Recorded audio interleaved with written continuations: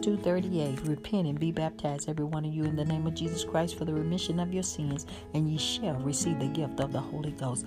The Holy Spirit requires that we give our all and undergo an inward death, and that we rid our hearts of old accumulated trash. The Holy Spirit is a living entity and should be treated as so.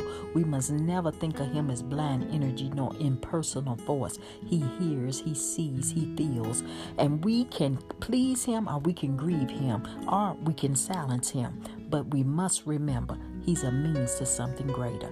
Lady Faulkner.